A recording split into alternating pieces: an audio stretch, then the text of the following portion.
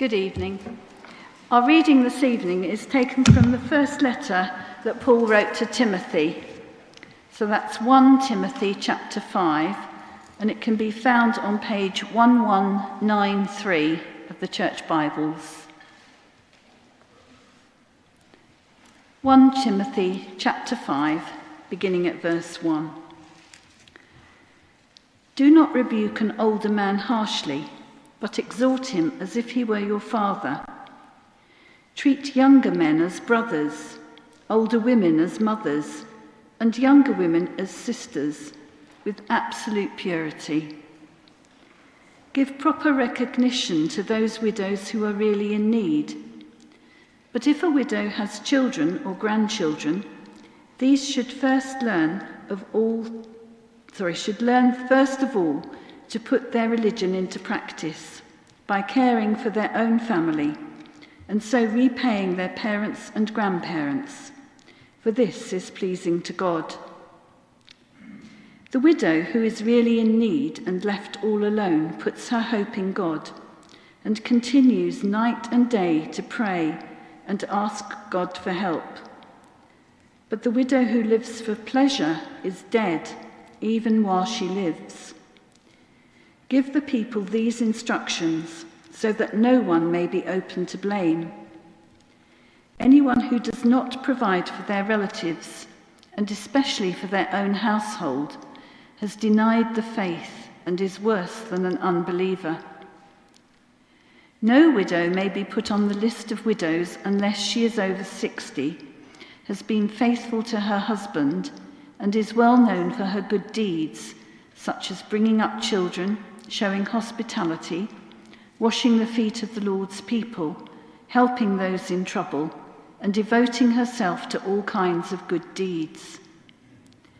As for younger widows, do not put them on such a list, for when their sensual desires overcome their dedication to Christ, they want to marry. Thus they bring judgment on themselves, because they have broken their first pledge. Besides, they get into the habit of being idle and going about from house to house. And not only do they become idlers, but also busybodies who talk nonsense, saying things they ought not to. So I counsel younger widows to marry, to have children, to manage their homes, and to give the enemy no opportunity for slander. Some have in fact already turned away to follow Satan. If any woman who is a believer has widows in her care, she should continue to help them and not let the church be burdened with them, so that the church can help those widows who are really in need. The elders who direct the affairs of the church well are worthy of double honour, especially those whose work is preaching and teaching. For Scripture says, "Do not muzzle an ox while it is treading out the grain," and "The worker deserves his wages." Do not entertain an accusation against an elder unless it is brought by 2 or 3 witnesses. But those elders who are sinning, you are to reprove before everyone, so that the others may take warning. I charge you in the sight of God and Christ Jesus and the elect angels to keep these instructions without partiality and to do nothing out of favoritism.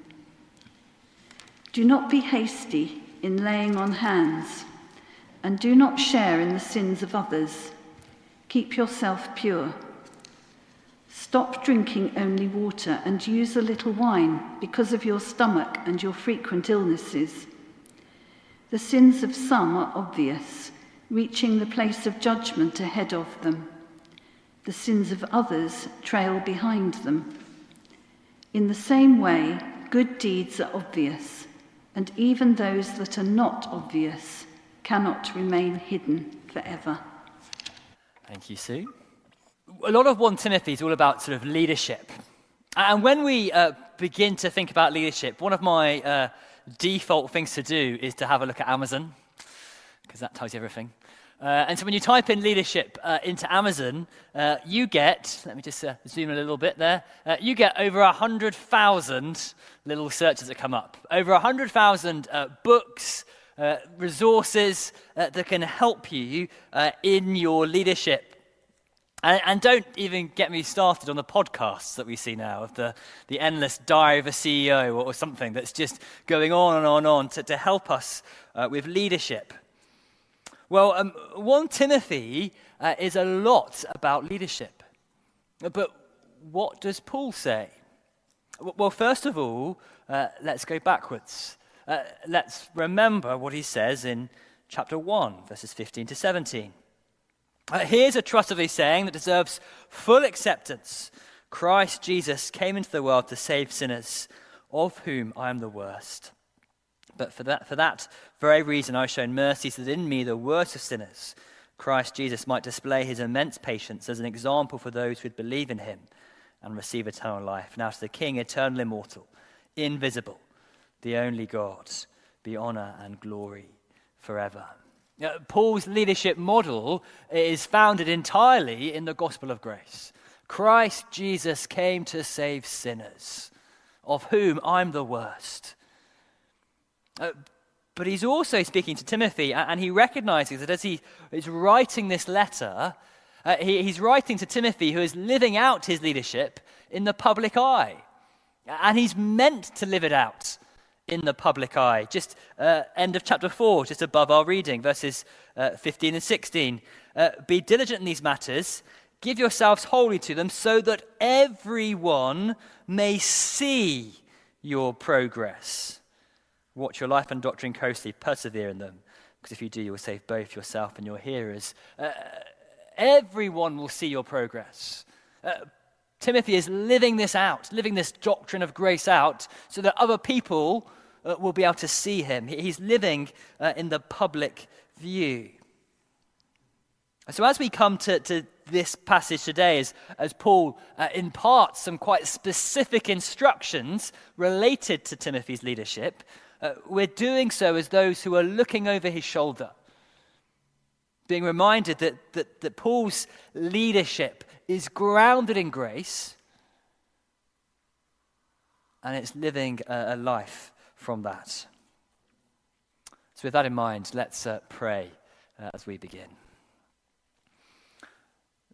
Father, we thank you for your word. We thank you for the reminder we've had through this passage and through all different parts of our service this evening, that our only hope is in Christ, that it is through his grace alone, not our own work or merit. And so, Father, we pray this evening as we look at some of these matters, we pray you may help us understand what it means for Timothy, but actually also to take that next step and to say what it means for each of us. In Jesus' name, amen. Well, Paul begins by in verses 1 and 2, by introducing a really helpful principle for Timothy.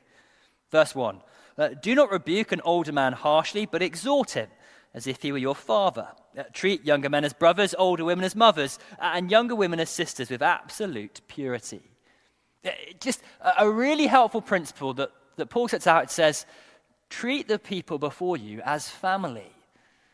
Now, of course, he doesn't mean forget their birthday, ask for a lift at 2 a.m. and send amusing texts when people mess up. No, he's just saying, look, when you look out upon those in the church, treat them as family.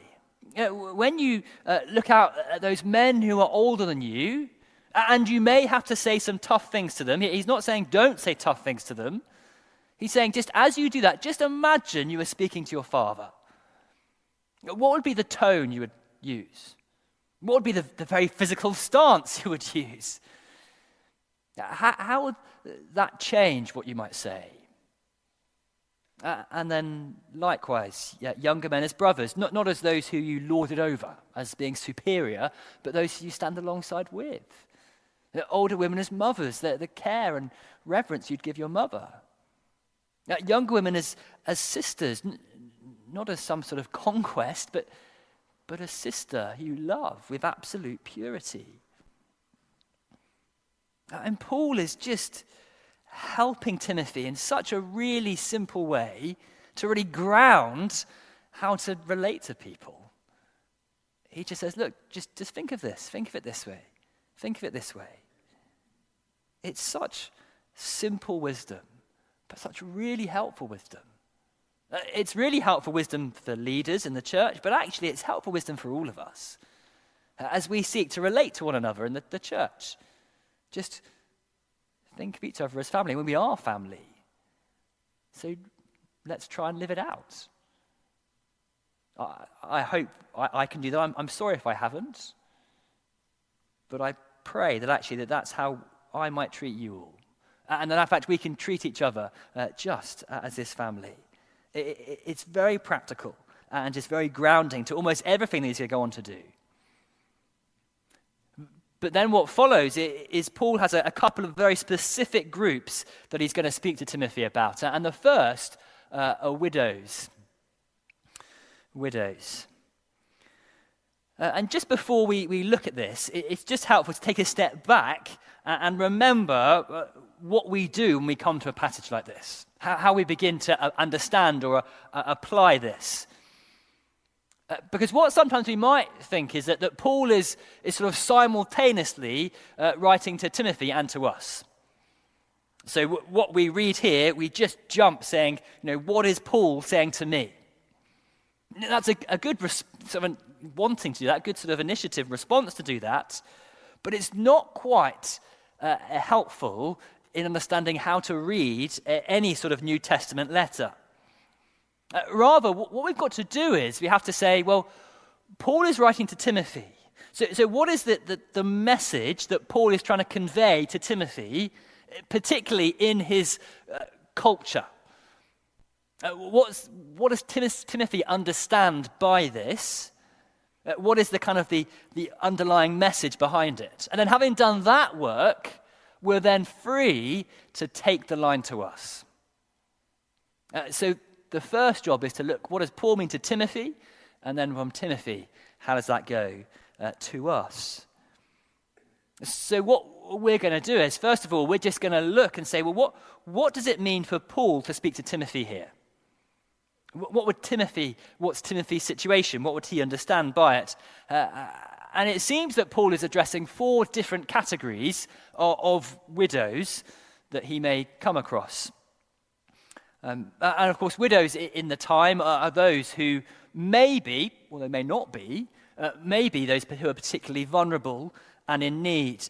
And that's what he's getting at. Verse 3, give proper recognition to those widows who are really in need. Those who are really in need. And that sense of proper recognition is sort of give financial help. So here's the first category. Widows with family. Sort of verse 4 and verse 8.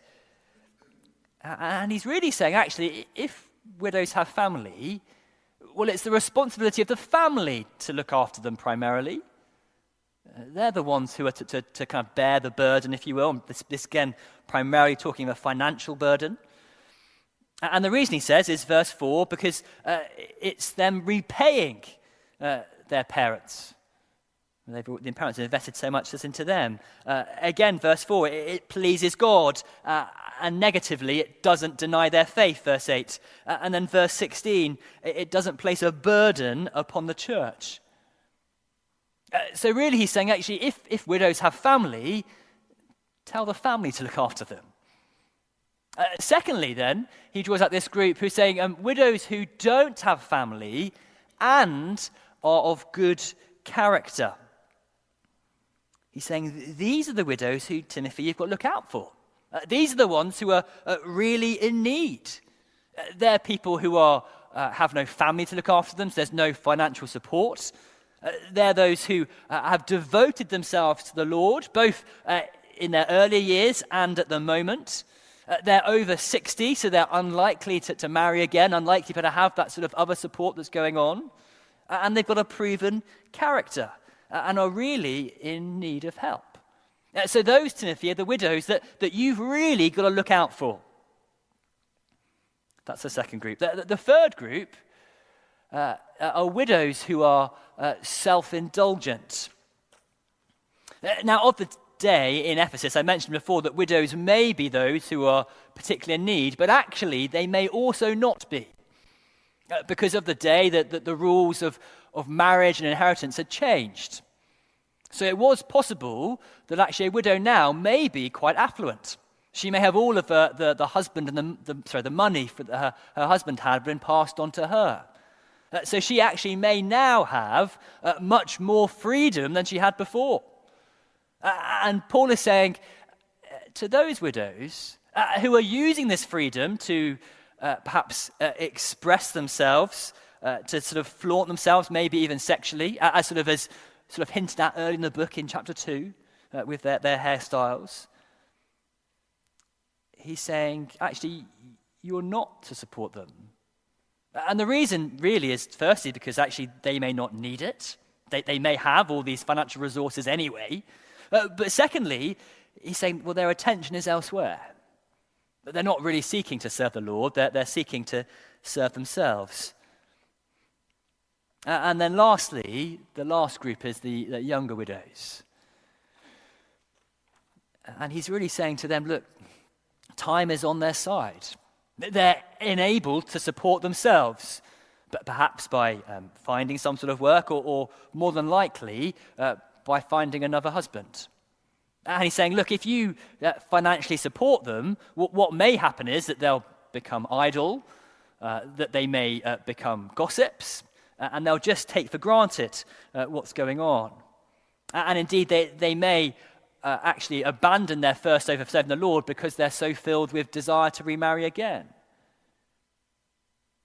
You see, these are just Paul passing on really practical guidance to Timothy, for him to look out. So as we then take that second step, remember Paul to Timothy, Timothy to us, what does that mean today? What does it mean for us to apply these verses in a context where we do have things like social services, where actually, by and large, there is kind of an equal share inheritance and all these sorts of things. But what does it mean? Well, let me attempt to pass on some wisdom. And here's just the first thing which I think to say is that family matters. Family matters. That very early commandment of honor your father and mother still exists. And so when we talk of widows here, we could be talking of women or men. And Paul, I think, would say, even today, the primary responsibility for caring for family is with family. Now, I know that life is far too full of grey for me to give you a point-by-point plan as to what exactly that will look like. It may well be you'd love to have a parent move into you, but you just can't. They may not want to. Your sibling may not want them to. You may love to look after them, but actually they've got particular needs and they're better off somewhere else. There are so many questions to answer. But actually just the gentle seed that I think this passage plants for us is to say that as family we still have the primary responsibility to at least be thinking about, praying about, trying to make some of those decisions as best as we're able to seek wisdom from others as to what that might look like. But still, that same idea of looking after our family because it's pleasing to God, a way of actually living out our faith, it is one that we still must take seriously, but it might look in a wholly different way to whole different situations. But then secondly, the church does still have a responsibility. Now, in our culture, it may not be through financial support. It may be that actually in our culture, those who are of a senior age might be the most well-off, or they may not be. It might be through financial support. That's why we actually have a hardship fund at church. But it also might be through other ways. It might be by trying to care for them, by visiting them. They have no family. They don't have people who regularly see them or care for them. And so actually by visiting, by caring, by giving friendship. We have a pastoral team here. Could you spare half an hour a week to make a phone call to somebody in our congregation who's on their own. We've got a whole stack of people. Just half an hour to pick up the phone and be a friend on the phone. Or maybe you've got an hour every 2 weeks and you can go and visit somebody. Just one person. If you've got that time, speak to Jenny Payne at the end. Just to think, how can we as a church look after and care for some of these older folk? A wonderful thing to do. So there's just two little ways. There are more that we could say, more that we could apply. Paul here is giving specific instructions to Timothy about specific groups and then trying to drag that across to today. Then let's look at the second little group, elders. Elders, leaders in the church. We've already had a little glimpse, haven't we, in chapter 3 about what elders are like. And there's lots of troubles that have been with the leaders. But Paul is not talking about those troublesome leaders here. Verse 17, he says, the elders who direct the affairs of the church well. These are those who are doing a good job. For those who are doing a good job. He says they are worthy of double honor, especially those workers preaching and teaching. So again, let's remember our little diagram. What does double honor mean? What's it going to mean for Paul to Timothy? Well, I think the first way we might talk about honor is an honorarium. An honorarium is a payment given to somebody who isn't charging. A payment given to somebody who isn't charging. And Paul is saying, look, Deuteronomy 25 verse 4, Luke 10 verse 7, the two references he quotes. He says, look, they are laboring, they're working hard, they're not putting a bill in for their time, but actually it's good to honor them, to help them, to recognize that actually they're giving up time they could be doing paid work to do it. So it's good to honor them financially. But secondly, he says their due respect as well. Don't entertain gossip about them. Only reliable accusations brought by 2 or 3 witnesses should be considered. Not just the hearsay from there and here, there and everywhere.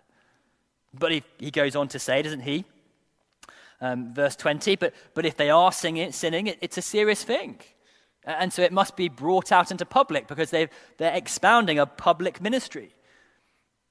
So they need to be held to public account. And so because of that, he says, verse 22, do not be hasty in the laying on of hands. Don't be quick to appoint elders. Again, you might remember chapter 3, verse 6, where he says not to be a recent convert. Well, this is why. Because they've got to be tested. Which is, again, what he says in verses 24 and 25. You need to give people time to see if they've got a good character. Either for bad, sadly, or for good. They need to be tested. And we have that little throwaway line in verse 23, which sounds like a throwaway. But actually, it is related to verse 22, when he says, keep yourself pure. Because, of course, there was a teaching there that said, well, actually, that the really special Christians are those who do X, Y, and Z, one of which was abstaining from alcohol. If you don't drink, then you are an extra godly Christian. And Paul's saying rather, well, Timothy, you need that. We have no idea what the medical purpose was, but he's saying it's for your good. It's actually helpful for you to do that, to take a little wine because of your stomach and frequent illnesses. So you don't need to follow this law, sort of legalistic teaching, because it's about Christ, it's about the gospel. And so it's for your good. So then if this is Paul helping Timothy to think about elders, that those who are worthy of double honor, to treat them well again, what does that mean today? How does that land today? Well, I think it means that leaders should be given that same double honor. That it's good to give that payment. I'm very thankful for the Church of England that they recognise that actually that they're given honorariums, that clergy are paid stipends, not salaries. They're paid so that they don't have to work. I'm hugely thankful for the congregation here who support that and go with that. I think we can also take the sort of the next step along and apply it to staff and say it's good that we pay our staff properly. It's a way of honouring them. It's a way of caring for them, which, again, as a church, we've always sought to do, and we must try to continue to do. So it's good to pay people and to give them what they're due. But also, it's good to give them respect. Now, let's just clarify what this is not saying. We could read this and think, if one person brings an accusation against an elder or a leader, we should ignore them. And kind of maybe, like me, your sort of safeguarding hat goes, doot, doot, doot, doot, doot.